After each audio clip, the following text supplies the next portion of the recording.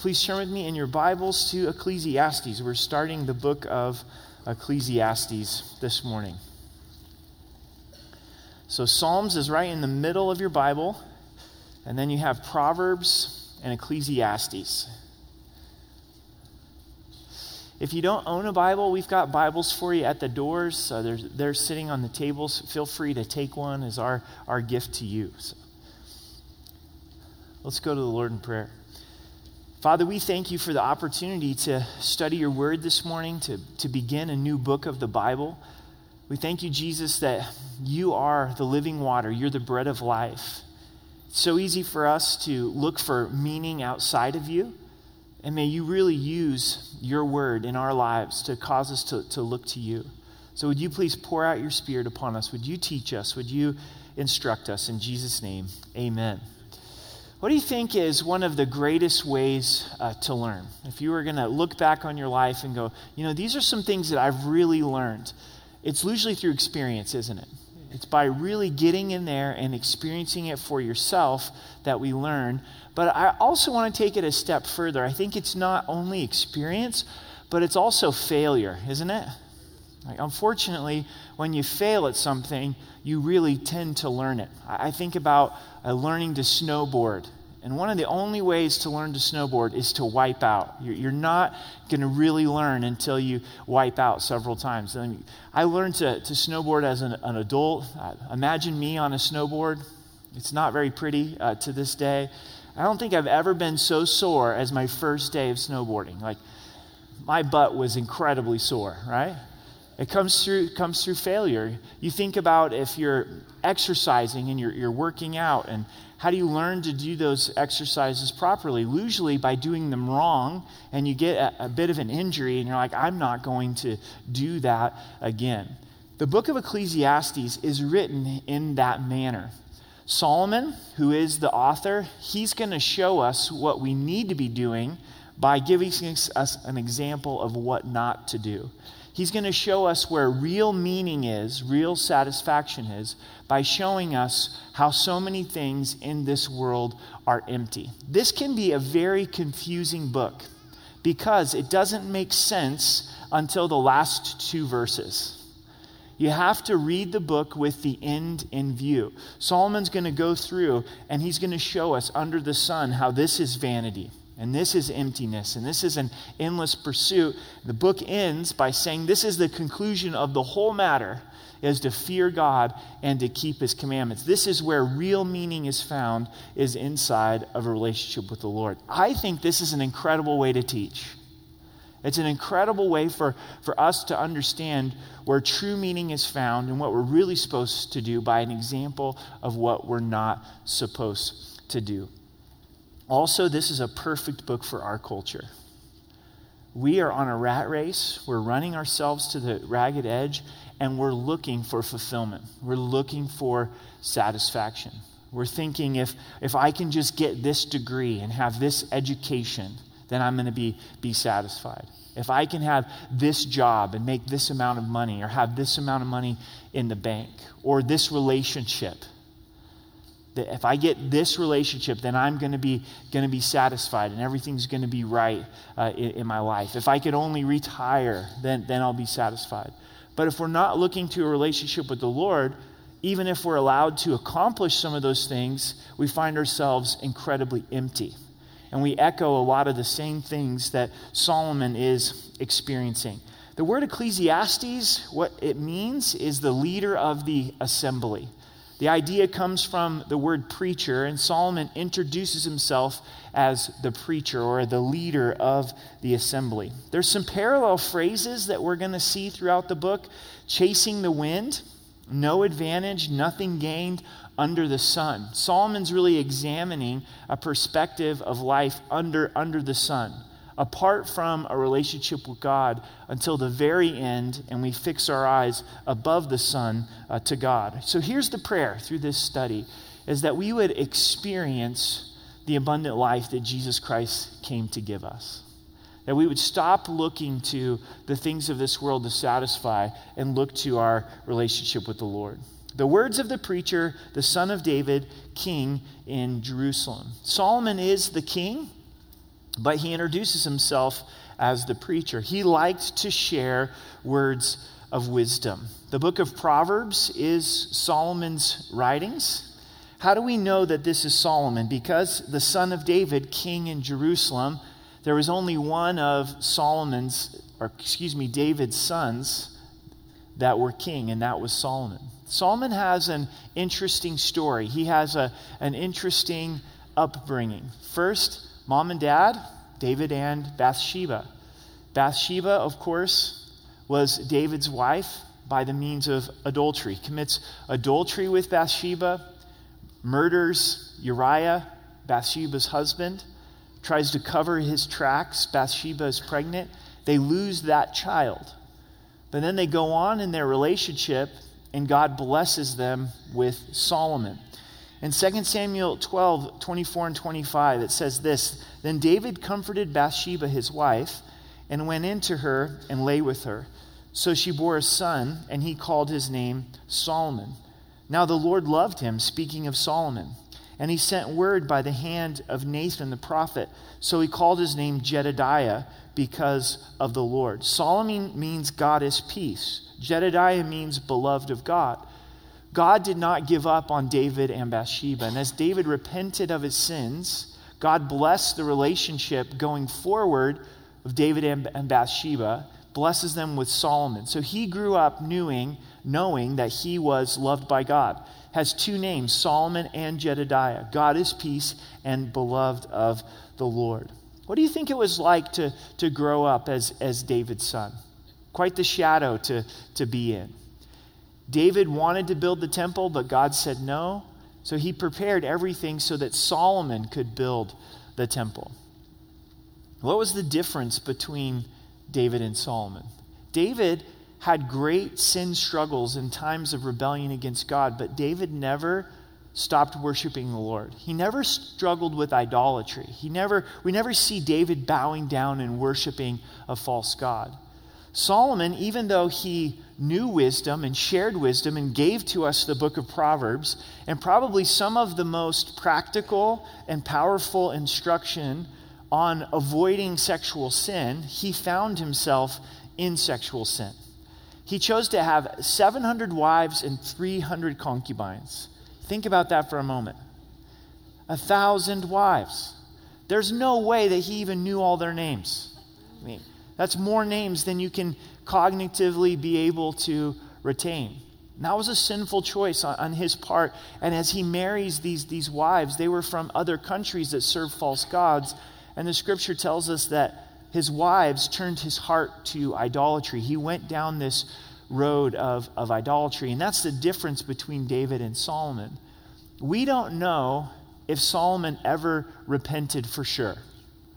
The end of his life leads us in idolatry in the Chronicles and in the Kings. We hope that Ecclesiastes is his memoirs of getting back right with God. But what we're going to read in Ecclesiastes is Solomon's personal experience of trying to find meaning outside of a relationship with God. And we too easily get our eyes off the Lord and start to look to the things of this world to satisfy us. Verse 2, "Vanities of vanities," says the preacher. Vanities of vanities, all is vanities.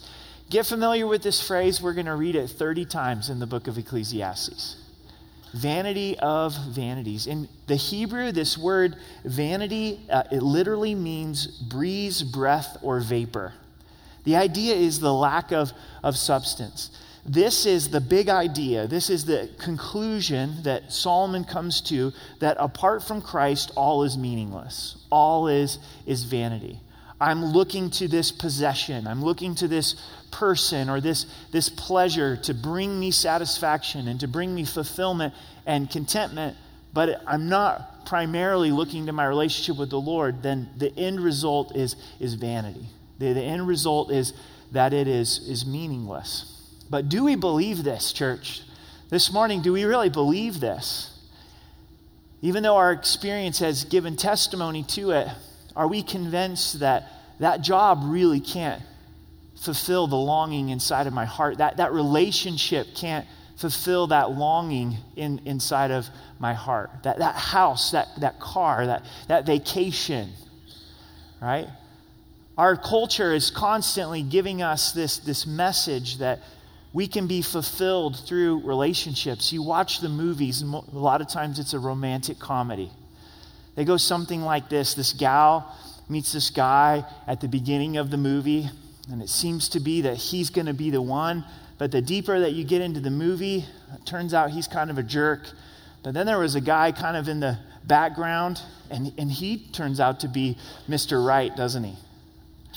And you're feeling this tension, like, are they going to get together? Or is the relationship going to make it? And finally, at the very end, the relationship makes it. And the last idea that you're left with in the movie is, man, it's just going to be great for both of them for the rest of their lives. I mean, she has finally met Mr. Right that can satisfy her. Now, is that reality? Is marriage a blessing? Absolutely. Are relationships a blessing? Absolutely. But is your spouse going to be Jesus for you? You know? It's probably a rude awakening to a lot of young girls who've watched Disney movies their whole life to realize, my husband's a sinner, you know? He can't satisfy me. Ultimately, only the Lord can satisfy. And when our hearts and minds are fixed upon Jesus, then we can enjoy marriage the way that God intended, with a proper expectation. I know for me, I, at a young age, desired to be a pastor. And inside of the movement of churches that we're affiliated with, there's one primary conference. And I was familiar with this pastors' conference growing up, and looked up to a lot of the pastors that would teach at this conference, and thought, man, it'd be great to be able to go to this conference. You couldn't go to the conference unless you were a pastor. And wow, it would be great if someday I could teach at this conference. God allowed me to teach at that conference many years ago. Now, granted, I only got to do devotions, and nobody comes to devotions, but that didn't matter in my mind. You know, I was behind this pulpit, and what I found the night and the day that I taught at that conference is I was incredibly empty, because I had propped up that accomplishment. I had thought if I could get to that place and have that opportunity, that it would bring fulfillment in my life. And I was looking to that instead of the relationship with the Lord. And I could echo this: vanity of vanities. I think you could sing this as well. This has been vanity in my life because it's apart from a relationship with Christ. In verse 3, what profit has a man from all of his labor in which he toils under the sun? The phrase "under the sun" is used 25 times in the book of Ecclesiastes. He's really analyzing a perspective of life apart from an eternal perspective, apart from a relationship with God. We ask this question a lot of times: what is the profit for all of my labor under the sun? What benefit has there been from all of the hard work? I tend to mow my lawn on Mondays. It's my day off. I'll feel pretty good about it when I get done mowing the lawn, but then pretty quickly it needs it again, right? And there's more weeds than there were the week before. And it's this endless pursuit. You put in a hard day's work, and guess what? You got to do it again the next day. You do the laundry is eternal this side of heaven, right? It just finds a way to fill up once again, and then you've got to do it again. In the grocery store, you eat the food, and you're back at the grocery store. You're cooking, and you're cooking again. There's this endless toil in our homes and in our jobs, and we stop and we wonder, is there any profit to this? Am I really gaining anything because of this? And of course, Christ infuses meaning into our work.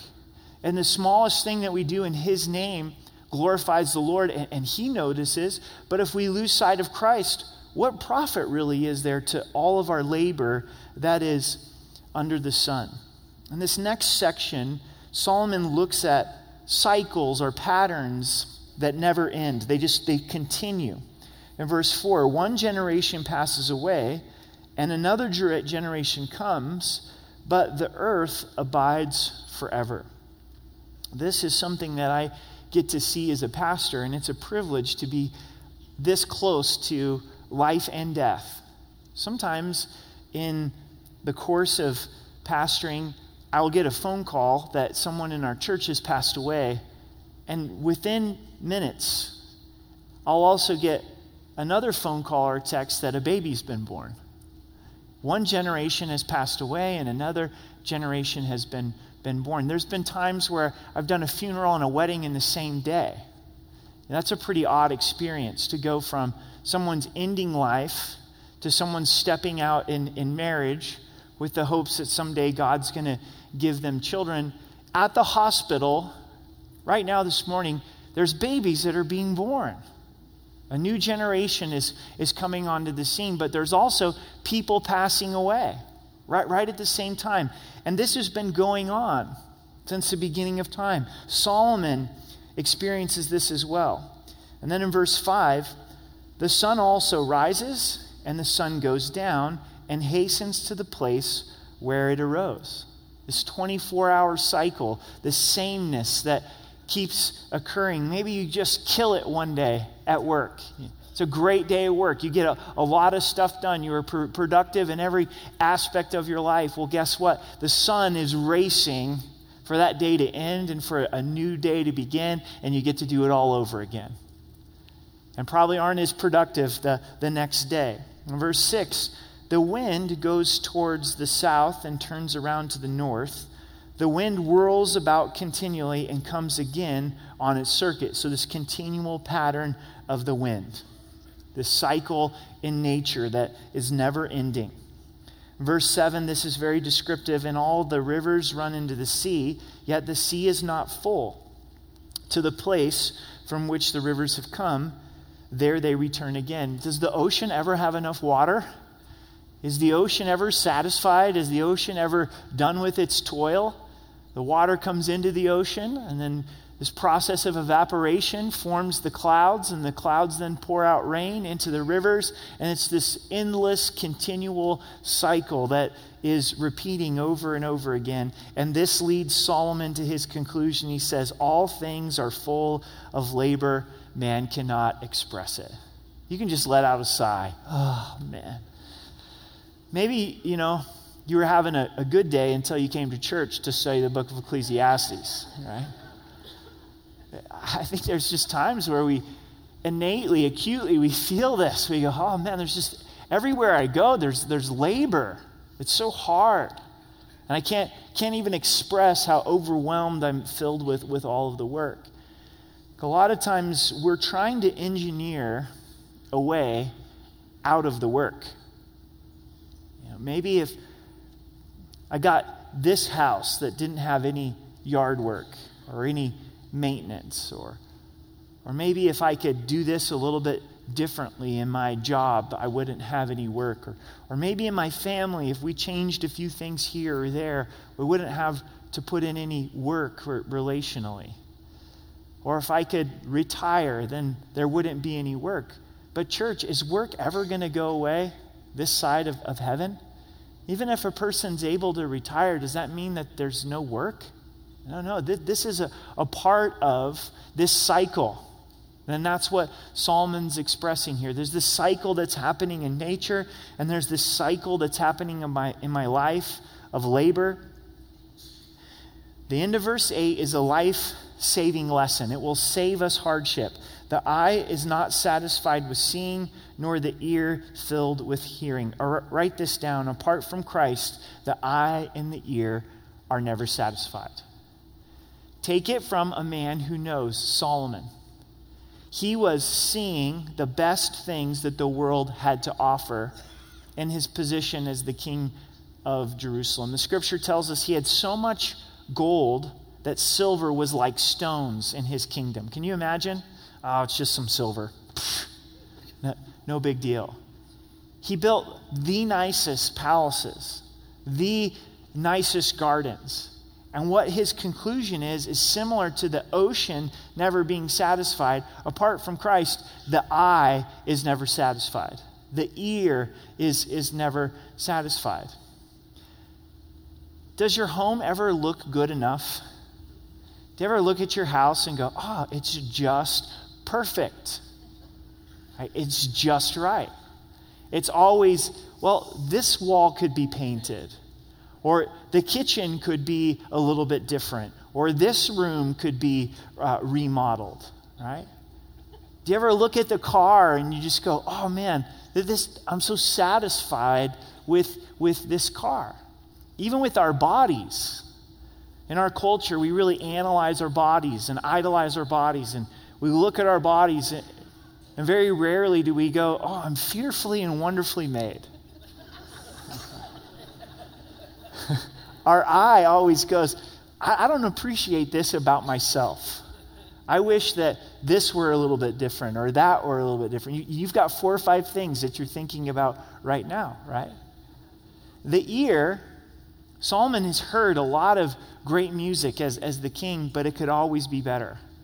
Musicians, as they write music, and you're listening to it with them, and you're blown away about how good this song is, and inevitably they tell you how it could be better. We're always trying to improve sound quality. Can I get an amen from the 8-track generation? Right? The cassette generation? The CD generation, right?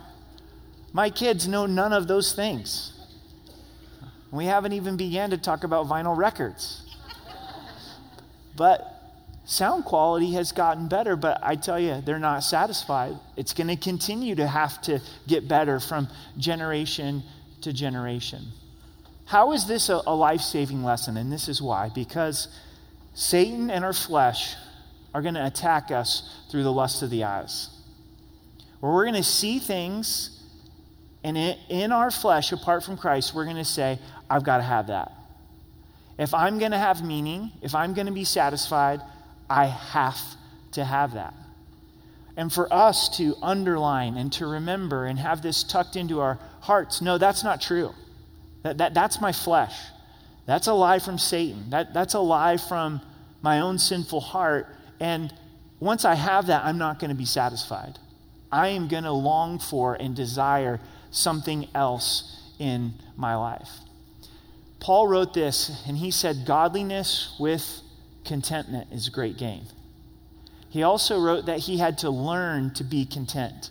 We're not naturally content. This is something that we learn in Christ. In Philippians 4, where Paul writes this, he then says, I can do all things through Christ who strengthens me. Christ was the answer. Christ was the source to be able to get out of this rat race of the lust of the eyes, the lust of our ears, longing for more. Jesus told us in Hebrews 13, he says, I will never leave you, I will never forsake you. So let your lifestyle be without covetousness. We can go through our lives really looking to Christ to satisfy us instead of what we see. Why do people engage in sexual sin? Because the lust of the eyes is saying you have to have this pleasure right now. And if you don't have this pleasure right now, you're not going to be satisfied. And wise is the woman, wise is the man that says, no, that's not true. I'm lusting with my eyes right now, and it's only a relationship with Christ that can satisfy and bring fulfillment. I think in a lot of ways, our phones are showing us our endless pursuit of satisfaction through the lust of our eyes. We can get on our phones and look for anything that we're longing. Oh man, I would really like to have this car. Let me check it out, right? I would really like to have this house. And Zillow and Redfin are more than willing to accommodate us as we look for hours on all these things. Pinterest, what's that all about? Man, it's the eye longing for more. And we haven't even gone out to shop. We've just spent all of this time on our phones. And so here are these conflicting messages. The message of contentment that comes through Christ, or this message that our eyes and our ears are giving to us. There's a section on I-25 when you're driving back from Denver or to Denver, just over Monument Hill, just north of Monument Hill, where the radio stations are between two stations. And if you leave it on your station that you like, for about a half a mile or a mile, you're going to get two stations at the same time. And this happened to me yesterday when I was driving back from Denver. Now, don't crucify me, but I listened to NPR News, right? You can find a new church if you want to. But. So here I am listening to NPR News, and the Denver station is talking about First Amendment rights. So I'm listening to that, and then it starts to get a little staticky. But then here comes the Colorado Springs NPR station, and it's a cooking episode on how to make sure that you're not beating your eggs too much for this particular recipe. For those few moments, that mile and a half, there's all this static, and then I'm getting two messages. And I thought right in that moment, I'm like, that is my brain, right? I'm a little schizophrenic. Now you're really scared, right? But there's many times this conflicting message of God's word, of life that's beyond under the sun with eternity in view and Jesus being living water. But then there's this message of the lust of the eyes and the lust of the world and the pride of life. So if we can take this to heart and remember, man, my eye's never going to be satisfied. My ear's never going to be satisfied. Real satisfaction is found in my relationship with Christ. Verse 9, that which has been is what will be. That which is done is what will be done, and there is nothing new under the sun.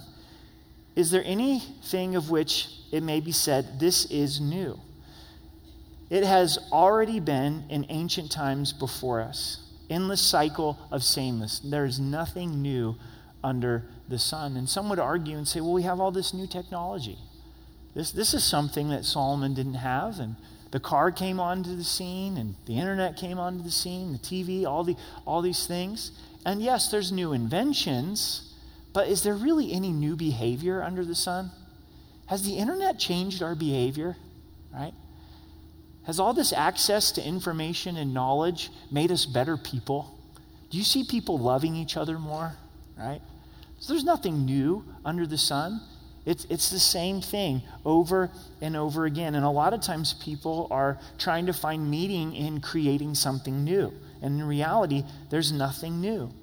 In verse 11, there's no remembrance of former things, nor will there be any remembrance of things that are to come. There's no remembrance of former things. How many of you, show of hands, had the privilege of knowing a great-grandparent? Great-grandparent? Okay, let's look around at hands. Maybe 20% of you, 25% knew a great-grandparent. 75% of us never knew a great-grandparent. So let's think this through from a generational perspective if God allows you to have kids and grandkids. For sure, your grandkids will remember you. Maybe your great-grandkids if you're fortunate, but you're not going to go beyond that at all. How many of you remember who won the Super Bowl 2 years ago? Show of hands. All right, we're down to about 3% of us that remember who. How many of you don't care who won the Super Bowl 2 years ago? There we go. We don't remember former things, do we? And so as we look at this, we start to go, what's really going to last? If I'm laboring and I'm trying to be so effective in my job and I want people to remember me, if that's my motivation, well, the truth of Scripture is they're not going to remember you. There's a poem by C.T. Studd. That's a great last name right there. And he points to, it's only in Christ things last. Let me read a couple stanzas to you. 2 little lines I heard one day, traveling along life's busy way, bringing conviction to my heart, and from my mind would not depart. Only one life, 'twill soon be past. Only what's done for Christ will last. Only one life, yes, only one. Soon with its fleeting hours be done. Then in that day my Lord to meet and stand before his judgment seat. Only one life, 'twill soon be past. Only what's done for Christ will last. And the poem goes on for there. But what you do in Christ lasts, doesn't it? Let's say you're working and you're doing your best in your job, being effective, but you're also doing it from a kingdom perspective to love people and impact them with the gospel. that's going to last. Someone's introduced to Jesus, they may not remember us specifically. That's not the point. But they've been introduced to Jesus, and that's going to have lasting impact in their hearts and their lives. It's Christ that's remembered. It's Christ that has that eternal impact. In verse 12, I, the preacher, was king over Israel in Jerusalem, and I set my heart to seek and search out by wisdom concerning all that's done under heaven. This is a burdensome task God has given to the sons of men by which they may be exercised. So as Solomon is trying to find meaning and watching this continual cycle that takes place and work that's never ending, he says, I'm going to study life under the sun, and I'm going to try to find wisdom. I'm going to find answers. And he said it was very grievous to him. It was burdensome to him to do this. Maybe at particular junctures of your life, you've said, I really need wisdom in this area. I'm going to try to have some financial wisdom. I'm going to try to have some relational wisdom. I need to figure this out. And you begin to study things under the sun. And that can be a valuable exercise to do, but it's also really burdensome, isn't it? You get really wore out trying to come up with the right answers. In verse 14, I've seen all the works that are done under the sun, and indeed all is vanity and grasping for the wind. What is crooked cannot be made straight, and what is lacking cannot be numbered. So he's looking to wisdom and he's looking to work. If I can have the right answer and if I can do the right thing, then I'm going to have meaning. But what does he describe here? It's the grasping for wind. And we'll find that phrase over and over in Ecclesiastes, and it's very descriptive. Can you catch the wind? I've got it. I've finally got my hands around the right answer. I finally got the wisdom that I need. Nope. It wasn't the right answer. I'm working. I finally got the house to where it needs to be. The hot water heater goes out. The furnace goes out. And that's what's expressed here in verse 15 is here I'm working, here I'm trying to find wisdom, but then something happens to wreck my system of wisdom. Something happens to wreck my system of work, and I'm left just trying to grasp for the wind. In verse 16, I communed with my heart. Solomon's getting autobiographical and personal, saying, look, I have attained greatness, and I've gained more wisdom than all who were before me in Jerusalem. So he has position. He's the king, and he's a great king, and he has wisdom. People are coming to him to hear his wisdom. My heart has understood great wisdom and knowledge. I set my heart to know wisdom and to know madness and folly. I perceive that this also is grasping for the wind. Was Solomon's wisdom enough in and of itself? It wasn't. He knew the right answers, but he didn't follow his own advice. And isn't that the problem with our sinful flesh? Maybe you put the time into gaining the wisdom and saying, okay, I understand what I need to do, but I didn't do it. Right? I have the wisdom to know that the gas light is on in my car, but I'm too foolish to go to the gas station and I run out of gas, right? And that's why we need Jesus. That's why we need a Savior, because we don't follow the wisdom that we know. In verse 18, for in much wisdom is much grief, and he who increases knowledge increases sorrow. Guys, this is another lie of our day and age, that wisdom and work can satisfy. And apart from Christ, work and wisdom leaves us chasing the wind. We have adopted into the idol of academics, just like we've adopted into the idol of romance. And we've said, if you can get this college degree, if you have your bachelor's degree, your master's degree, your PhD, then you are going to be satisfied. And that's going to fulfill the longing of your soul. Now, is there anything wrong with education? Absolutely not. Can it be the right thing to go and pursue an education? Absolutely. But people with bachelor's degrees and master's degrees and PhDs, are they more satisfied in life necessarily? Do you find them more fulfilled? Do you find less divorce in those that have master's degrees? It has nothing to do with it, right? It has nothing to do with your education. Whether you've got a high school degree, you never graduated high school, you've got a college degree, that doesn't determine your satisfaction. What determines your satisfaction? It's your relationship with Christ. But we're giving this message that education can satisfy. Spend some time at a college campus. How's education doing at bringing satisfaction? Right? It's a good thing. It has its proper place, but it's a terrible Savior. It's a terrible Messiah. It can't fulfill. It's not going to answer all of the questions in your life. And here Solomon, he says, wisdom is much grief. The more I knew, the more grief that it caused in my life. As knowledge increased, it increased sorrow. I began to see my own failure and the failures of others around me. And thankfully, we don't have to look to wisdom. We don't have to look to work to be our ultimate satisfaction. And once we know that our satisfaction is in Christ, then I think we can appropriately enjoy work. We can appropriately enjoy education because we're not looking to it to satisfy us. So where do we go from here? Life stinks. It's all meaningless. Have a great day. Right? No, there's a tremendous application, and it's for us to not seek fulfillment in what we see, hear, do, or learn. To turn from an endless pursuit to a meaningful pursuit of Christ. And thankfully, Christ is in an endless pursuit of relationship with us. Hear the words of Jesus. Jesus said to them, I am the bread of life. He who comes to me shall never hunger.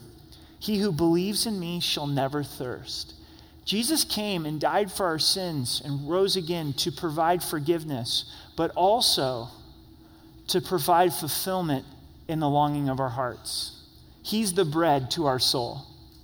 He's the bread of life. And I suggest to you this morning, if you're not feasting off of Jesus as your bread of life, you're not going to enjoy any other loaf in life. Because he is the substance. He's the satisfaction. He's what you're longing for and what you're looking for. John 7, verses 37 and 38 says, on the last day, the great day of the feast, Jesus stood and cried out, saying, if anyone thirsts, let him come to me and drink.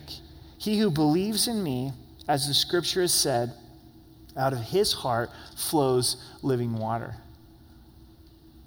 If you're thirsty, come to me and drink. What's amazing about these promises that Jesus gives is it's not based upon your works. It's not based upon your performance. It's based upon who Jesus is, of coming to him and spending time with him, believing in him, and then he just pours out living water into our hearts and lives. And we can't help but then disperse this out onto others. It's the splash effect. And we become a fountain of living waters. I was thinking about this, if you had a nice refreshment here. I was even thinking about getting a nice organic smoothie and just having it sit here for the whole message, right? It's one thing to have it there, and it's another thing to actually drink it, to enjoy it. And I think a lot of us, we know this up here. We know that Jesus is the living water. We know that he's the bread of life. And we even tell other people about it. Like, hey, you're on an endless pursuit. And that job, that relationship, fill in the blank, it can't satisfy. You need to experience Jesus. But yet, how long has it been since we've come to Jesus saying, I'm thirsty and I'm empty and I need to be filled up by you? Solomon is not an unbeliever. He's not someone who's absent of a relationship with God. He's a believer. And he's probably the wisest believer at the time. And yet, he gets distracted. And he gets off course. And he finds himself in a place where he's feeling extremely empty. If it can happen to Solomon, it happens to us as well, doesn't it? If we're honest, it happens to us as well. So may we learn, come to Jesus. Jesus said, I came to give you life and to give it to you more abundantly. So let's stand and pray and come to Jesus afresh this morning.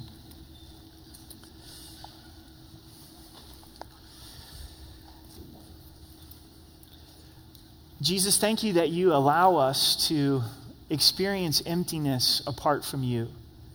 Thank you that you have made us and designed us for greater things than just the things of this world, for a relationship with you. We don't want to simply study these things, but we want to make it practical and experience coming to you afresh this morning. Jesus, we are thirsty. We are tired. We are overwhelmed. And we come to you. And we want to believe in you, that you are the bread of life and you're the living water. For each of us personally, would you meet us this morning? For those that haven't yet trusted you for salvation, we pray that this morning would be the morning of salvation. In Jesus' name, amen.